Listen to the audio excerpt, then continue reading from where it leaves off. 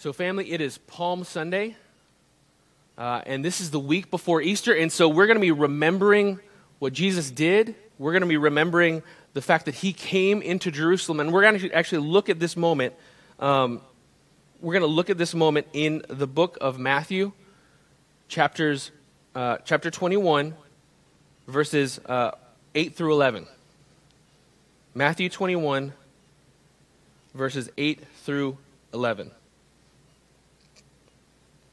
It says this: "Most of the crowd spread their cloaks on the road, and others cut branches from the trees and spread them on the road. And the crowds that went before him and that followed him were shouting, 'Hosanna to the Son of David! Blessed is he who comes in the name of the Lord! Hosanna in the highest!' And when he entered Jerusalem, the whole city was stirred up and saying, 'Who is this?' And the crowd said, 'This is the prophet Jesus from Nazareth of Galilee.'" Let's pray. Father God, I pray that we would, in this moment, on Palm Sunday, take a moment to pause and consider the question, who is Christ? And as we consider that question, I pray that, Jesus, you would open our hearts, you would illuminate our minds to see you not just as a wise prophet speaking on behalf of God, not just as a governmental leader or a ruler who has designs for the world, but as God, as divine, and as the ultimate Lord of lords, King of kings, ruler of rulers, and the Word of God. Lord, I pray that as we consider who is Christ, we would not miss the mark, but we would see you rightly as who you are. I pray this in your name, your glorious, awesome name, Jesus. Amen. So family, imagine this situation with me. Jesus has been ministering. He's been doing a lot of amazing things. He's been serving the community. He's been performing miracles and healing people.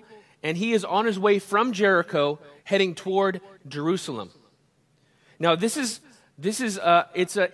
it's one of those situations where there's one perspective, the perspective of the crowd, and then there's the perspective of Jesus and those who would know, really us, because we know what's going to happen. Now for the crowd, we see that they're excited, they're hyped up, and he's walking into Jerusalem.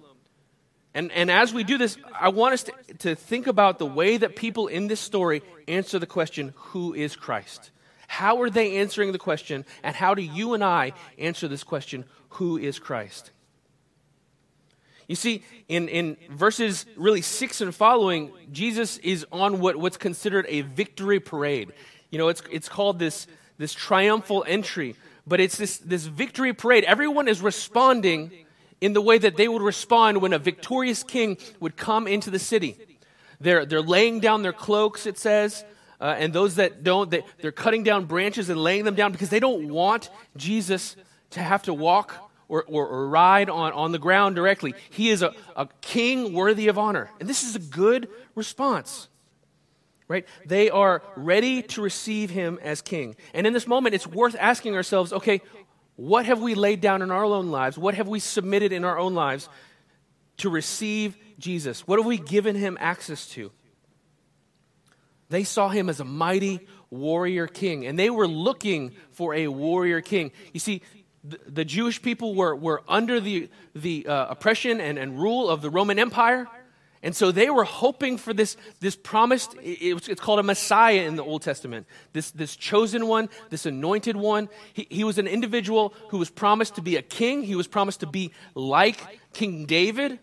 He was promised to bring restoration to Israel as a nation. And so they were looking and seeing Jesus as maybe he's this king. But note that their idea of his kingship, their idea of his kingdom might have been a little bit to the left of what God's plan was. The crowd was looking, and they had made preparation for him.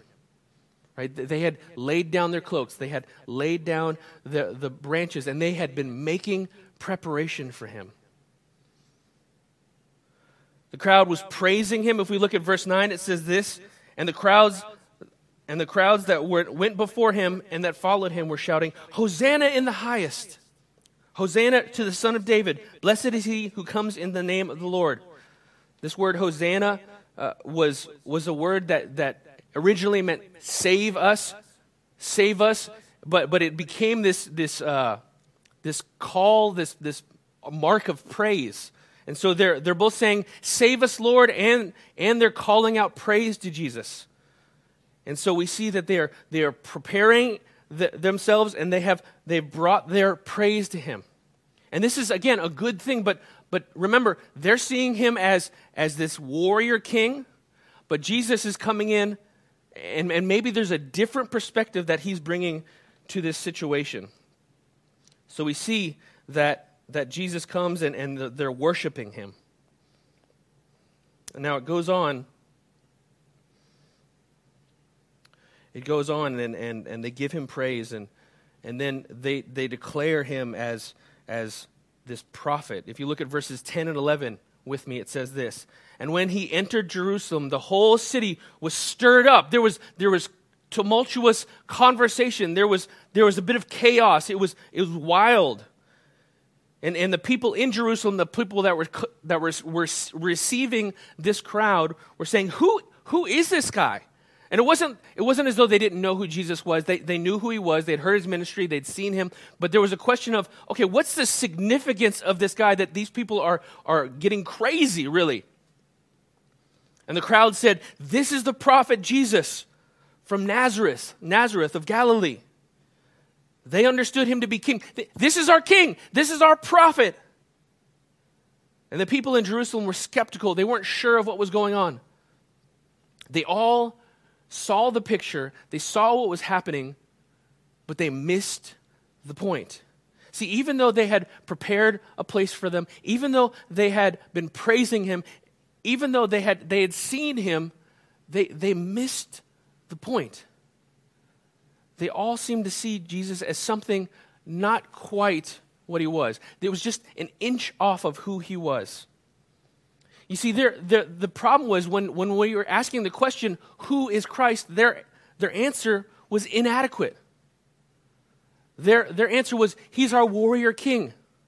You see, the primary problem for these individuals, for the crowd that was following him, was this Roman oppression.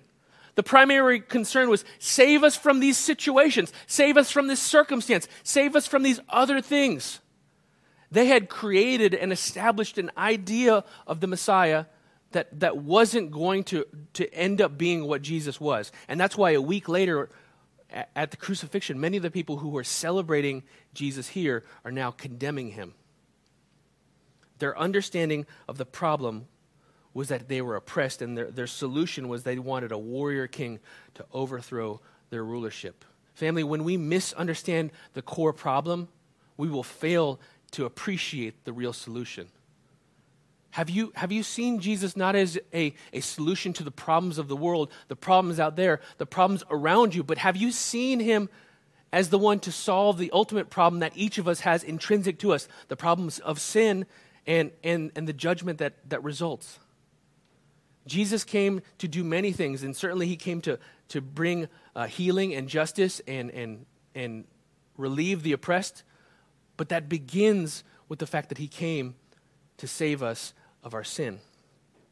He enters Jerusalem not on a war horse. We see that Jesus comes in not as this mighty ruler, but he comes on a humble donkey.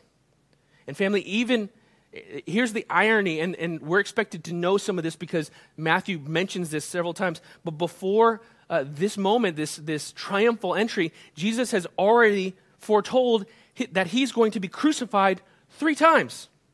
Not that he's going to be crucified 3 times, but he's foretold it 3 times. He mentions it in chapter 16 and chapter 17, and even just before this moment, in chapter 20, he says, and as Jesus was going up to Jerusalem, he took the 12 aside, and on the way he said to them, "See, we are going to Jerusalem, and the Son of Man will be delivered over to the chief priests and scribes, and they will condemn him to death and deliver him over to the Gentiles to be mocked and flogged and crucified. And he will be raised on the 3rd day." And the disciples kind of smile and nod, but they don't really get it.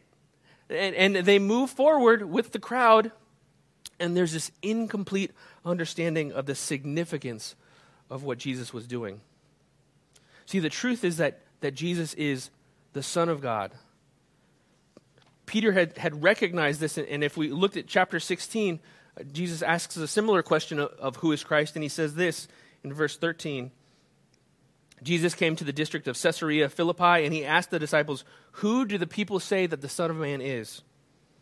And they said to him, "Some say John the Baptist, others say Elijah, some say Jeremiah and one of the prophets." He said and then Jesus says to them, But who do you say that I am?" That's the question that we want to answer today. Family, who do you say that Jesus is? Listen to how Simon Peter responds. Simon Peter replied, "You are the Christ." Right? That's the same idea as the Messiah. He believed that he was the son of David. But here's where things are different. The Son of the living God. And Jesus answered him, "Blessed are you, Simon Bar-Jonah, for flesh and blood has not revealed this to you, but my Father who is in heaven." Peter had a revelation of the reality that Jesus was not just a strong human ruler. He was not just an amazing king. He was not to be a warrior king in the sense that they had expected. He was not even just a prophet. Although he did perform the work of a prophet, he wasn't fulfilling the promise that he was the prophet who came after Moses, one who would be like him, one who would be like Moses. So certainly he was a prophet, but he wasn't just a prophet. He is a king, but he's not just a king. He's not just preaching and speaking the word of God. He is the word of God. He's not just enacting the rulership and authority of God in heaven. He is God on earth to be Lord of Lords, King of Kings. They didn't quite understand it. Family, the crowd was inches from the full truth. They were worshiping and they were saying, Hosanna in the highest. Thank you, God, for this man. Thank you, God, for this ruler. Thank you, God, for your healing of our oppression. And certainly these were things that God was going to address, but they were secondary things. And family, if we take what is secondary and we make it primary, if we take our circumstances and saying, God, all I need for you to do is to fix these problems, we don't appreciate God for who he is. See, Peter understood that Jesus was Lord, and that not only did Peter need for God to address his circumstances, but he needed for God to address his own heart. He needed for God to address himself, and he needed himself to submit all of his life to the authority of Jesus Christ. Jesus is the chosen one, the Son of God, who rules the hearts of his people. Have you made a place for Jesus as this mighty warrior who's going to fix all your problems, or have you seen him as the Lord of everything, including the things that maybe you don't want to bring to him? Are there things in your life, family, that you've said, okay, God, you can fix these issues, you can fix my finances, you can fix my relationships, you can protect me from this pandemic, but don't address my anger. No, you can't touch my bitterness because I'm still the Lord of that thing. You are a Lord of these external issues, but internally, who I am, what I do, my volition, you can't touch that. Jesus came not only to address these other issues, but to become and be the salvation for our souls. Have you heard his words as a wise prophet or as the word of God? When you look to Jesus and you consider what he says, do you consider them to be helpful, thoughtful things, or do you consider them to be carrying the authority of God? Carrying the authority of God because he embodies the word of God. Jesus is more than a great warrior king or a wise prophet. He certainly isn't not less than those things, but he is more. And on Palm Sunday, the week before Passover, the week before Easter, I want to encourage you to prepare a place for him. But don't just prepare a place for him to fix the problems of your external world. Prepare a place in your own heart. Receive him as Lord, not only of the nations, not only of your external circumstances, but the Lord of your heart. Receive him not only as one who speaks to the issues of your life, but the one who speaks to the issues of your own heart and soul and demands that you respond in obedience. Have you prepared a place for him? When you praise him, do you praise him as a mighty king worthy of respect, or do you praise him as creator of all things, Lord of Lords, the one keeping and sustaining everything. Jesus is more than a great warrior or a wise prophet. He is the Son of God.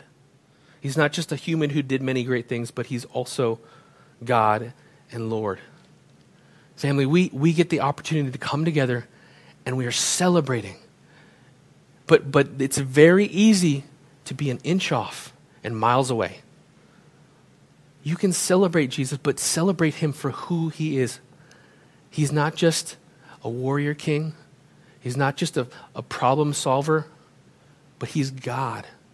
And he has come and he invites you into his kingdom, into his rulership.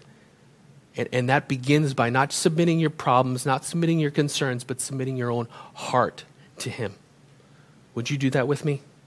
Let's pray.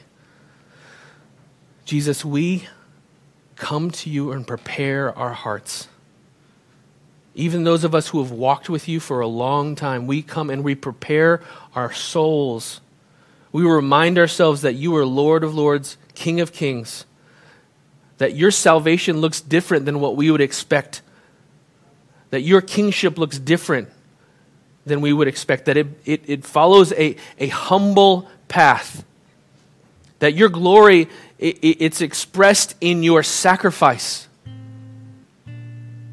God, we thank you, and we pray that you would help us to fully appreciate who you are. When people say, who is Christ, that we would be fully accurate, we would be spot on, we would not be an inch off and a mile away, but we would know this is my God, this is my King, this is my Lord. And that we would not be cynical or skeptical like those in Jerusalem were. Lord, open our eyes, open our hearts to see and appreciate who you are. If you've never trusted in Jesus, if you've maybe been an inch off, you've considered him to be a wise counselor, one of many amazing religious leaders, today I invite you to shift your focus, to change your perspective, to see him not like the crowd saw him, but to see him as he was, a soon to be a suffering servant who would die in our place for our sins, who would swallow the wrath of God on behalf of all who would put their faith and trust in him. You and I, we need a Savior, not just from our world and the situations of our world, but we need a Savior who addresses our most intrinsic problems, the sin in our lives. We need a God who can reach down to the depth of our soul and transform and change us. And if that's you, I would encourage you to pray in this moment, God, I turn my life over to you. I trust in Jesus not only as a great religious leader or a wise teacher, but as God and Lord. And as God and Lord, I bow my knee before him. I submit my life. I turn away from everything I know to be disobedience to you, God, and I turn to you. Lord, I trust in you today. Give me a new life. Help me to walk out this life in the same way that Peter did, trusting that you are the Messiah, the Son of God. If that's you, please let us know. You can mention it to our hosts in the chat. You can send us an email at sterling@gracecov.org, but don't let the day go without letting us know so that we can help walk this out with you. I know that we're not close physically, but we can still connect. We can still talk over Zoom. We can talk and see what it looks like. Now that you believe this, what does it mean for you to walk out this faith? What does that mean for you? Family, thank you for this opportunity to remember Christ with me. Now, before we close, as we're considering who Jesus is, we want to recognize and remember that he is a gracious, sacrificial, loving God. And so over the next few weeks, starting today, we're going to begin collecting a benevolence offering. And what that's going to look like is that we're going to ask you to give again. And this is not going towards our church. This is going towards every effort that we're making to support our community, to support your community. This is going to be a fund that allows us to buy supplies, to buy food, to help pay for all the expenses of getting these things together and getting what people need to them. So I want to invite you to take a moment and consider the fact that Jesus shows his love in this way. It says in this verse that almost everyone knows, John 3:16, for God so loves the world. And the way it says that there is, God loves the world in this way. In this way he loves the world, that he gave his only son.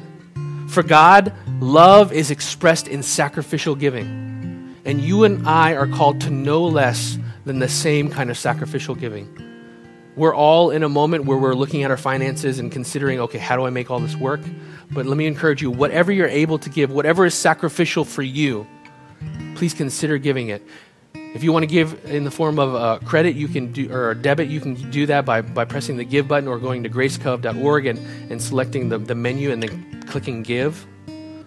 Alternatively, if you want to give in the form of a check, you can make it out to Grace Covenant Church and write Sterling in the memo, and then you can send it to our office. And the office location, it's on the top of the screen, or you can go to gracecove.org and find the address there. But don't let this moment go without giving something, because God works through our own grace and benevolence. We see, just as a small anecdote, we see that in the church of Philippi, they were giving even out of their own poverty, and there was a unique grace that came to them as a result. This is not me spinning this. This is me inviting you into a unique opportunity in this unique time to do something where you experience the grace of God in his provision in your life as you provide for those in someone else's life. So let me pray. Father God, I pray that you would bless this offering. I pray that you would allow us to give with faith. I pray that you would allow us to give with confidence, to do so sacrificially, to ask ourselves, what can we give up this week so that we might give? Lord, I pray that you'd bless us and bless this offering. Allow us to be hands and feet of love for our community. Help us to love our neighbors well. Pray this in Jesus' name. Amen. Well, family, it is now time almost to dismiss. So this is our benediction, our blessing spoken over you. And so I want to encourage you. May the Lord bless you and keep you. Make the Lord make his face to shine upon you and be gracious to you. The Lord turn his face to you and give you peace. You're amazing. We love you. See you next week.